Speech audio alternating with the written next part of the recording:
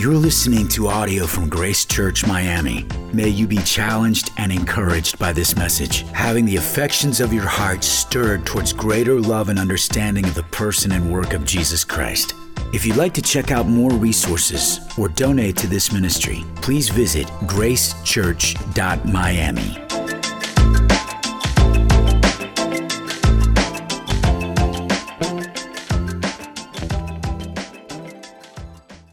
Group projects. Group projects. For some of you, you start getting like a tick when you hear that phrase. You have memories that come either from school or from work. All of us have worked on some sort of group project before. There's school where the teacher combines us with classmates and we are given an assignment, we work towards it, we try to get that done. Whether it's at work, our supervisor gives us something we have to get with fellow employees and accomplish that task. Group projects can go really well or they can go really poorly. When they go really well, everybody understands what the brief is, this is the assignment, our roles are clear, there's buy-in, we're doing this together, and it can actually be fun. Other times, and the main reason why group projects are not very popular is because we'll get together and none of those things are there. What are we supposed to be doing right now? Who's doing what? Half of these people don't even seem like they care. Starts to fall off the rails, and then it's the 2 or 3 people in the group that actually care about their grade. They do all the work, while the rest of the people kind of sit back and relax and do nothing. Today, what I want to do is I want to talk about not a school group project, not a work group project, but God's group project. As you see on the screens behind me, the title of the message today is The Church, God's group project. And I want to walk through Ephesians 4 this morning together and look at this. God's group project, what is it? How do we do it? What does it look like? Why do we even have it? So if you can open your Bibles with me, please, to Ephesians chapter 4. Ephesians chapter 4, we'll be reading verses 11 through 16 together. If you are here, this is your first time, maybe you've been here multiple times. If you do not own a personal copy of the Bible, we want to change that. We have them available for free. We'd love to give you a free Bible. Just see the Welcome Center in the lobby after the service today. If you will read it and use it, we'd love to connect you with that. Ephesians chapter 4, verses 11 through 16. Let's read those together. And he gave the apostles, the prophets, the evangelists, the shepherds and teachers to equip the saints for the work of ministry, for building up the body of Christ, until we all attain to the unity of the faith and of the knowledge of the Son of God, to mature manhood, to the measure of the stature of the fullness of Christ, so that we may no longer be children, tossed to and fro by the waves and carried about by every wind of doctrine, by human cunning, by craftiness and deceitful schemes. Rather, speaking the truth in love, we are to grow up in every way into him who is the head, into Christ, from whom the whole body, joined and held together by every joint with which it is equipped, when each part is working properly, makes the body grow so that it builds itself up in love. If you're taking notes today, write this down. This is the main theme that we're going to be going over. If you get nothing else from this morning, I want you to get this. This is the main idea that we're going to keep going back to. It's that God uses everyone in the church, both the leadership and the congregation, to grow the church into increasing understanding and living of the gospel of Jesus Christ. We read that one more time. God uses everyone in the church, both the leadership and the congregation, to grow the church into increasing understanding and living of the gospel of Jesus Christ. As we break down this passage together this morning, Ephesians 4, 11 through 16, I want us to use just questions. We're going to ask simple questions. We're going to ask what, we're going to ask who, we're going to ask why, and then how. That's it. There's just 4 points. So let's start with the what. If God has given the church a group assignment, a group project, what is this thing that we're talking about? What actually is the goal? What is the assignment? Read with me, if you will, 12 and 13, verses 12 and 13. Start about halfway through verse 12. For building up the body of Christ until we all attain to the unity of the faith and of the knowledge of the Son of God, to mature manhood, to the measure of the stature of the fullness of Christ. So there's basically three phrases there in verse 13. Three phrases there in verse 13. Until we all attain to the unity of the faith of the knowledge of the Son of God, that's one. To mature manhood, that's two. And to the measure of the stature of the fullness of Christ. And when we take these three ideas, we boil them down. What it's really trying to say is that we are to grow together in both our understanding and living of the gospel of Jesus Christ. We're to grow together in this. There's a unity of this. There's a unifying aspect of this that honestly Ephesians 4 verses 4 through 6 talk about.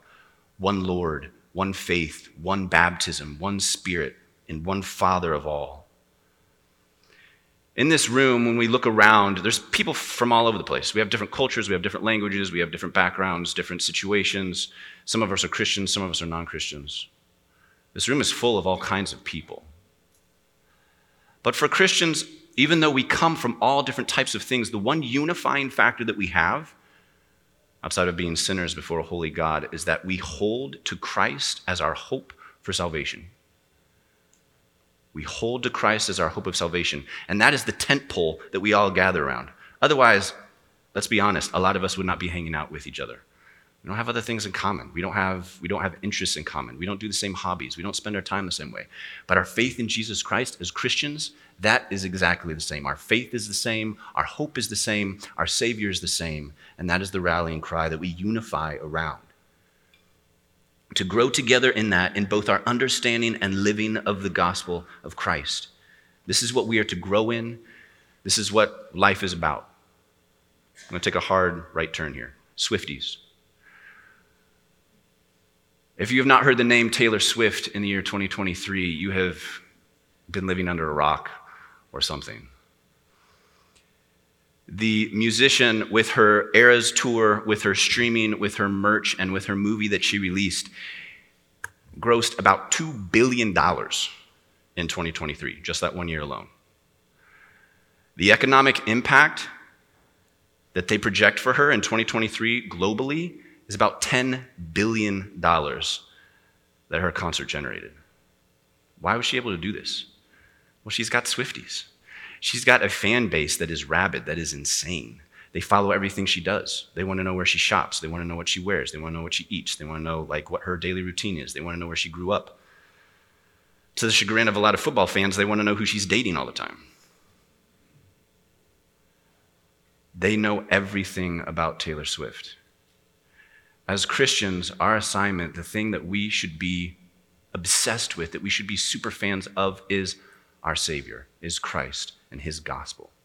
We should know that above all things. We should want to know who he is, how he thinks, what is true, what he says, everything about his gospel that should consume our lives. This is not a side quest for the Christian. To know Christ and the gospel is everything. It is life. It is all that we are in. So the what of the assignment, again, is to grow together in both our understanding and living of the gospel of Jesus Christ. So if that's our assignment, let's go through a couple more questions. Who is supposed to do this? Who's supposed to accomplish this assignment? Well, in our passage for today, we have just two parties. We have leadership and we have the congregation. So let's look at those. Verse 11, read with me.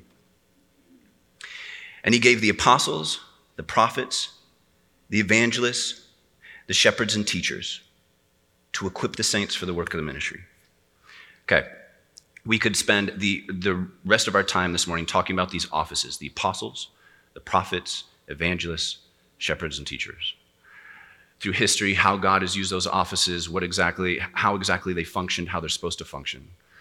What I want you to get out of this verse, the takeaway that I want you to get is that God has given leadership to his church. How that plays out in 2023 in Grace Church, they're elders, pastors. Those are synonymous with the words that you see in verse 11 with shepherds and teachers, pastors, elders. All four of those words mean the same thing. In Grace Church, that's Pastor Ronald, it's myself, that's Pastor Eric. God has given leadership to the church to what? What is their role? What are they supposed to do?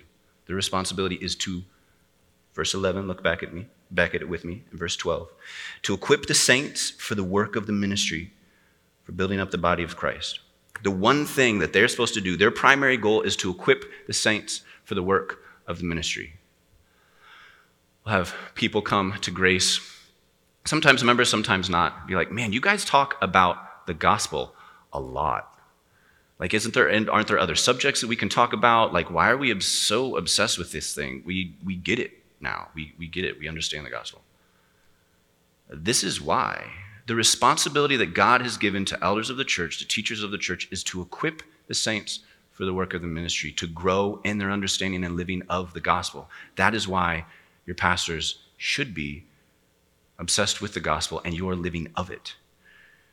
It should feed into all their priorities, how they spend their time, what they do in their job. Conversely, if your pastors are not worried about this, if they're not equipping you, if they're not equipping their congregations for the work of the ministry, they're not doing what has been assigned to them by God. They're outside of that. Now, this feeds into the interactions between leadership and the people there, the pastors and the people there. It speaks into like the types of conversations that your elders want to have with you. We believe in church membership here at Grace. When we do church membership interviews, some of the questions will be around like the interaction between your pastor and you. What do you expect that to be? What are your expectations here? We want that to be clear. Because when we get down the road in that relationship, and because we are concerned with you being equipped for the work of the ministry, because we're concerned in you growing in the gospel, that means we have sometimes uncomfortable conversations with you, oftentimes uncomfortable conversations with you. You should expect that from your pastors, not because they're self-righteous, not because they want to get you back in line, but because they care for you and because it's their assignment that has been given to them by God. This is what your pastors should be doing. I also want to let you know, I didn't ask Ronald or Eric this, perhaps I should have, but I think I can speak on their behalf. The thing that brings us the greatest joy in our function as pastors at Grace Church, the greatest joy, like hands down, bar none, is to see the people of Grace Church growing in their knowledge and their living out of the gospel. Nothing makes us happier. That is our true joy. That is what we work for, to glorify Christ. We see leadership in verse 11. Now let's look at verse 12. The second half of our who. To equip the saints for the work of the ministry, for building up the body of Christ. Saints. What does that mean? Who is this?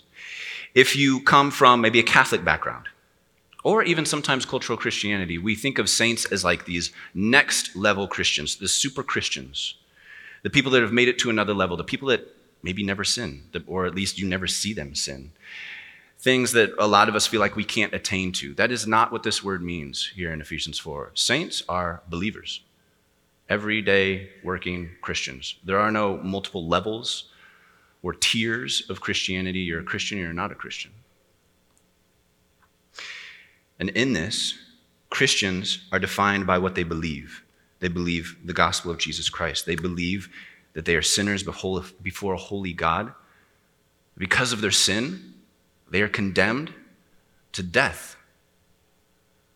But God, in his great grace and mercy and love, sent his Son to live, die, and rise again to save his people from their sins. So if you repent and put your faith in Jesus Christ alone for salvation, you are a Christian. You are a believer.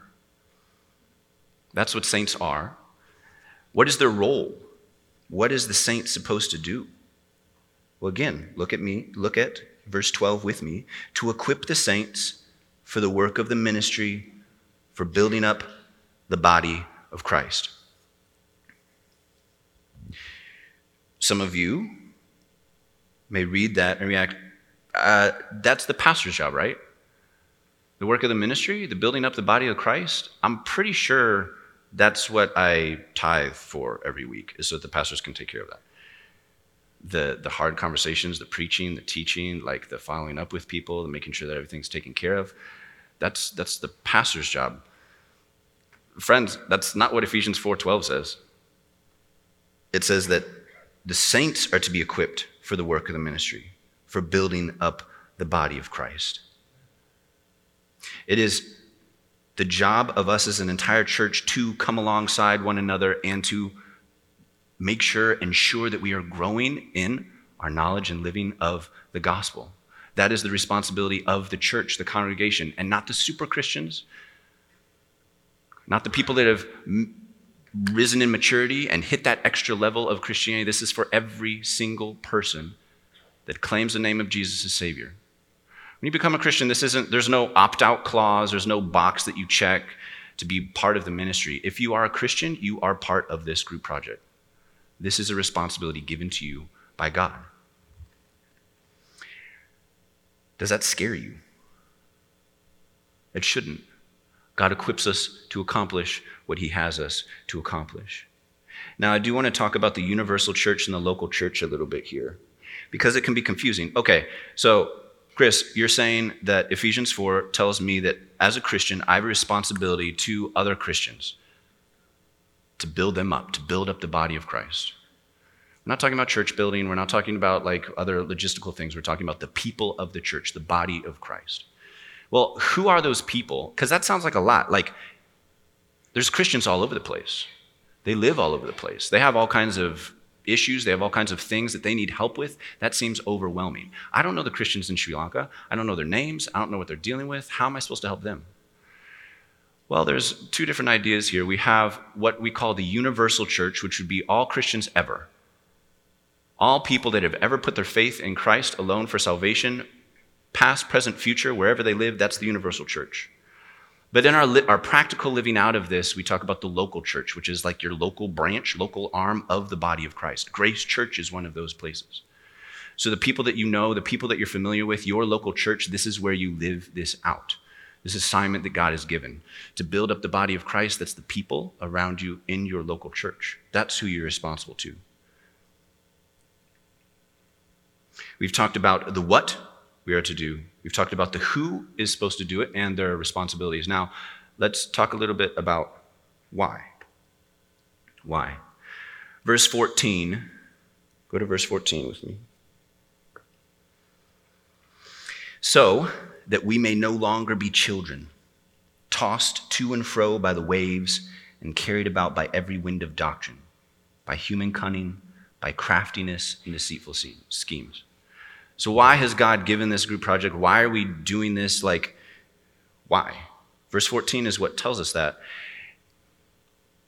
To and fro, every wind of doctrine. What does this mean? Paul is basically saying this. When we are immature Christians, when we're immature in our faith, when we have not grown into that yet, and even sometimes when we do, we're basically like children that are chasing down the panel van with free candy spray painted on the side. We don't know what danger is, and we don't know how to keep ourselves out of it. Some of you feel this more presently than others. Some of you maybe remember a season where it was like this, where, man, it's really confusing. What am I supposed to listen to? What is true? I don't know how to live my life. I don't know how to make decisions. I don't really know how the gospel applies to my life and how I'm supposed to live it. And because we're lost in that immaturity as Christians, because we haven't grown in the gospel and are living of it, we are easily confused. We are easily led astray. This has been happening since the garden with Adam and Eve. With Eve, all Satan did was twist the truth. He took what God had said and twisted it a little bit. And Eve took it hook, line, and sinker. We do the same thing all the time. When truth is twisted just a little bit, and we haven't grown, and we're outside of the protection of those around us, we easily swallow that. We easily jump in that van. And we're driven off to our doom, to our destruction. We're everywhere, bamboozled. When we're outside of the protection of God and his people. This is the why. Now I want us to spend the remaining of our time talking about the how. The how. If God has given this assignment for us to grow in our understanding and our living of the gospel, if I claim to be a Christian, and therefore this responsibility is mine, If this is an important thing to do, then how do I accomplish this? What am I supposed to do? How am I supposed to do this? We're going to look at 3 different things here under the category of how. Let's read verses 15 and 16 together. Rather, speaking the truth in love, we are to grow up in every way into him who is the head, into Christ, from whom the whole body, joined and held together by every joint with which it is equipped, when each part is working properly, makes the body grow so that it builds itself up in love. The first point that we have here in verse 15 is speaking the truth in love. Speaking the truth in love. For many of you, this is not a new phrase. You hear this talked about often. It's a good thing. It's in the Bible. We should know it. We should live it. At Grace Church, this is something that we repeat often, to speak the truth in love. But what exactly does that mean? I want us to understand 2 things about speaking the truth in love, because that in love portion of speaking the truth is both the how we are to speak truth and the why we speak truth. Let's talk about that for a minute. The how we speak truth. We speak truth with one another, and the reason we need to speak truth with one another is the why that we just got out of, right? Verse 14, because the neighborhood weirdo in his overalls cranks down his window and says, I've got free candy in the van, just jump in. And we don't know to say no to that. So we come alongside each other and we warn each other of that. Don't get in the van. That's dumb. That's dangerous. That truth needs to be spoken to one another. We need that truth spoken to us as well. To do that, it's supposed to be in love. But why? Is it not enough to just tell the person the truth? To tell them they're in danger? Like, why do I need to worry about how I'm saying this? All of us have experienced people speaking truth into our lives, and we've probably experienced them doing it in a loving way, and we've experienced them doing that in a not so loving way. Our care for other people, when we come alongside them, speaks to and informs how we speak that truth to them. How we do that should be in love. This is the practical way that we actually speak the truth to them. And 2 small points in here. We want to say it, to share the truth with them compassionately. Where are they at? What are they dealing with? This is difficult for them. I want to speak the truth to them in a way that they can hear it in a way that is helpful to them, not in a way that smacks them over the head with a truth stick. And I also want to do that clearly. The worst thing in the world is when you gear up to have a conversation with somebody, to share truth, to really be loving to them, and then you're not clear with what you're trying to communicate. They get done with the conversation, it was like, yeah, that was really nice to me, but I don't know what they said. I have no idea what the person was saying. Prepare what you're going to say. Approach it compassionately and approach it with clarity. That's how we speak the truth in love. Now, why? If in love is also the why of speaking the truth. Let's look at this. It's our motivation. Another word for why is motivation. It's why we speak the truth to other people. Is because of our love for them. Because we care about them, because we love them, because we are in covenant with them in our local church, and because our Savior shed his blood to save them. If he's loved us like that, we live out the gospel with those that are around us. So we speak to the truth to them because we love them. That is our motivation. The scary thing about this, though, is when that motivation is not love, we can quickly weaponize the truth to gain what we want. Like, how does that even work? It's like speaking the truth is a good thing all the time, right? No, not necessarily. Maybe the words you're saying are good, but if your motivation is because, man, this person is doing something that I really don't appreciate, it's super annoying, I wish they would just stop, so I'm going to have a conversation with them so that they'll stop doing what they're doing because I can't stand it anymore. I can't handle it anymore. The self-righteousness that we live out, we want to change other people's lives to fit our preferences, to fit what we would like. We're taking the word of God, the comforting, beautiful words of salvation and comfort and security that God gives us. We're taking that word and we're weaponizing it and using it for our own purposes. We can do it with self-righteousness. We can do it with selfishness. And sometimes we even do it with a savior complex. We want people to know that we know more so that it can be a quid pro quo, so that the person later on, they come back around and say, man, thank you so much. You know, you're pretty amazing. I'm like, yeah, that feels good. I want to start sharing more truth with other people because I want to like solidify myself as someone that knows what they're doing, someone that's a really good Christian.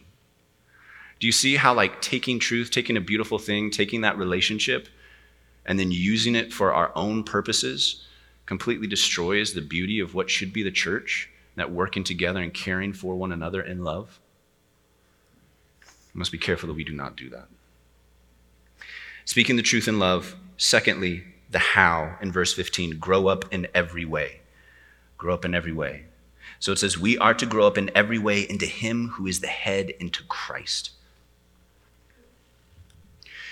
We don't hold anything back. To grow up in every way, sometimes I believe that we can give ourselves a sanctification glass ceiling. A sanctification glass ceiling. What I mean by that is we've been struggling with this thing, whatever that sin, misunderstanding, whatever it is. Say, I've tried really hard. I've tried once. I've tried twice, actually, to kick this thing. And because I wasn't successful, this is just how God has made me. This is the personality that I have. I have a weakness here, and this is just it. I'll grow in other ways, but this way it just isn't worth it to me. And we give ourselves a sanctification glass ceiling, like this is it. This is as far as I grow. I stop here. We do that not only for ourselves individually, but we do that for others as well. When we're working with others, when we're trying to love others, when we're trying to counsel other people, after one or two conversations and the change that we think should happen doesn't happen, we're like, I guess this person, like, they're just not going to grow in this area. They're kind of a lost cause. This isn't going to happen anymore. When we think that way, who are we trusting in for accomplishing that sanctification, either in our life or the lives of other people? Is that not us, our assessment? Yeah, I guess they can't grow in this. Who accomplishes the sanctification? It's not us, it's God. If we've started in the Spirit, we continue in the Spirit. Galatians 2. Philippians 1:6. God will continue the work that he's begun in us until he completes it at the day of Jesus Christ. That sanctification is something that God accomplishes. If we believe that God is the God of the universe, that with his very words, he can speak a universe into life, if he can raise from the dead, can't he not sanctify us through any glass ceiling that we may artificially place there? Believe in the power of God and salvation. And then also with our humility in a Psalms 139, search me, O God, and know my ways. We want to open it all up. We want to grow in every way into him. Not holding on to any comfortable sin in the corner like our security blanket that's all gross and crusty and nasty because we've been holding on it for too long. We let go. We want to grow up in every way into our Savior. Speaking the truth in love, grow up in every way, and then thirdly, each part working properly, verse 16. There's so much more that we could pull out of here, but it's just the three that we're going to look at this morning for sake of time. The end of verse 16 says, when each part is working properly, it makes the body grow so that it builds itself up in love. Some of you may have listened for this entire time and you're like, yeah, I hear the words you're saying, but I still don't, I'm not equipped for that. I don't think I can. I don't think I have those gifts. I don't think I have that ability. It's just not, I'll show up. I'll do the other things. As far as being in other people's lives, it's just not something that I can do. Friends, this is a call to all of us. And no matter how you feel like you're able to do this, God gives this responsibility to us and then equips us to do that thing. Oftentimes we think about us made perfectly in God's image, like we think of that only as physically. God has physically made me how he wants me to be. Every intricate part from my mother's womb, like he has put together, every cell, like everything God has done. And that is absolutely true. And it's a beautiful truth. But sometimes I don't think we extend that to the rest of our humanity. The mental capacity he's given us, the skills that he's given us, the talents that he's given us, and our ability to grow in those skills and capacities that he's given us. The reason that Paul uses the body as an analogy here is because the body is full of all different kinds of parts, right? You've got joints, you've got ligaments, you've got muscles, you have internal organs, you've got skin, you've got, I don't know, I'm not a med student, I'm going to stop there. But you've got like different parts to you, right? And all of them have a different purpose. All of them do a different thing. Incredibly different. My foot and my liver are completely different things. If you look at them just like by themselves, they look like they don't belong together at all. But God has designed them to work in specific ways. So do not discount your involvement in the church. God has put you here in his sovereignty, and that swings both ways, that truth. You are here because God has put you here, for whatever season that is. For the rest of us that show up and we're like, yeah, I'm down to do church with this certain group of people, but the rest of the people that are here, or this small group of people here, yeah, I don't think they should even be here. I think we could just cut that limb off. We can get by with one arm. We'll be good. Because that other arm, that's super difficult to work with. The things that they do, their immaturity that they display, they don't listen. I don't want that. God has placed everybody in the church to function perfectly. That is his plan. We should not buck against it. It doesn't mean that we don't come alongside and love them and see that they grow in the gospel and the living of that gospel. But every part of the church is necessary. The church is also not a place to leverage our gifts for ourselves. Be attentive to the needs of others and let the needs around you set the agenda for how you serve. Does that make sense? Instead of coming into church and seeing, all right, I'm a hammer. And the phrase is like a hammer, to the hammer, the whole world is a nail, right? If I'm a hammer, I'm looking for something to like drive into the ground. Maybe that's not the need there. So adapt and serve in the way that the needs are presenting themselves, not in the way that best leverages your self-determined gifts that you have. We know everything is working properly when the body is being built up. Let that be our goal, is to see those that are around us growing in Christ, living in Christ, united around our Savior. We're doing this thing together. A few self-assessment questions to leave you with this morning. How am I doing this? Am I really doing this well? Here's 3 practical things to ask yourself. Number 1, do people leave from time with me spiritually edified? Do they leave from time with me spiritually edified? This does not mean that every time you're hanging out with people, you need to do like an inductive Bible study and change your life every time you're together. But it does mean, how am I positively affecting spiritual change in those that I'm around when I'm with them? Or are they leaving just filled with more gossip and cynicism? Am I comforting those that need it, or am I leaving them to fend for themselves? Am I building up my brothers and sisters in Christ in the time that they're with me? It changes the way that you think about your time together, right? It changes the conversations you have. It changes the way you treat them. The second question on there, do I humbly allow others to speak truth into my life? This is a two-way street, my friends. We speak the truth into others. We need to humbly allow others to speak the truth into our lives. Are they perfect? No. They may not even know as much Bible as you. But God uses every part of the church to speak to the church. So as we work together, we need to approach our conversations humbly and allow ourselves to have truth spoken in. And then number 3, do I position myself to be equipped for the work of the ministry? If the interplay between the leadership and the congregation is that the leadership is supposed to equip the saints, and the saints are supposed to be equipped by the leadership, what are you doing to put yourself in a good position to be equipped? How are you thinking through your time? How are you thinking through your interaction with church? Are you leveraging community groups? What are you doing on Sundays? What are you doing throughout the week? And if you don't know how to be equipped, man, Ronald would love to talk to you about that right after service. As would I, as would Pastor Eric. We'd love to have those conversations with you.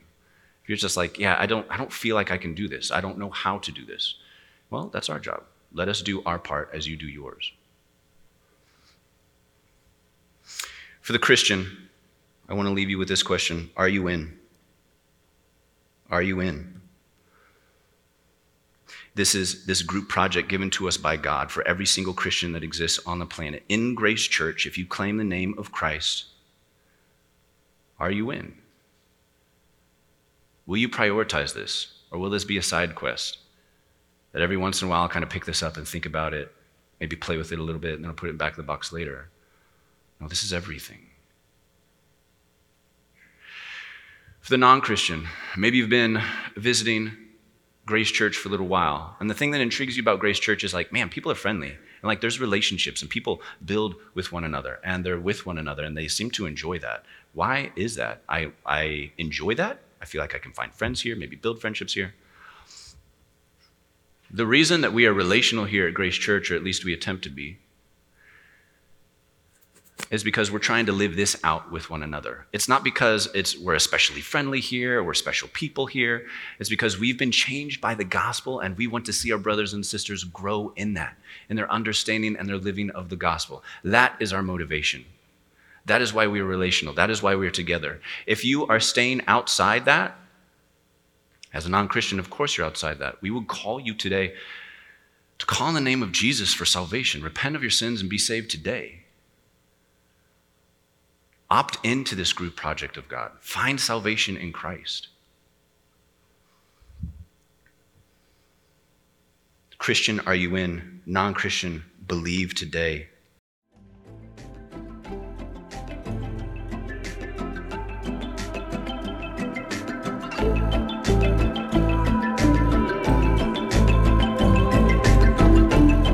Thank you for listening to audio from Grace Church Miami. May God draw you nearer to Him through His Word. If you'd like to check out more resources or donate to this ministry, please visit gracechurch.miami.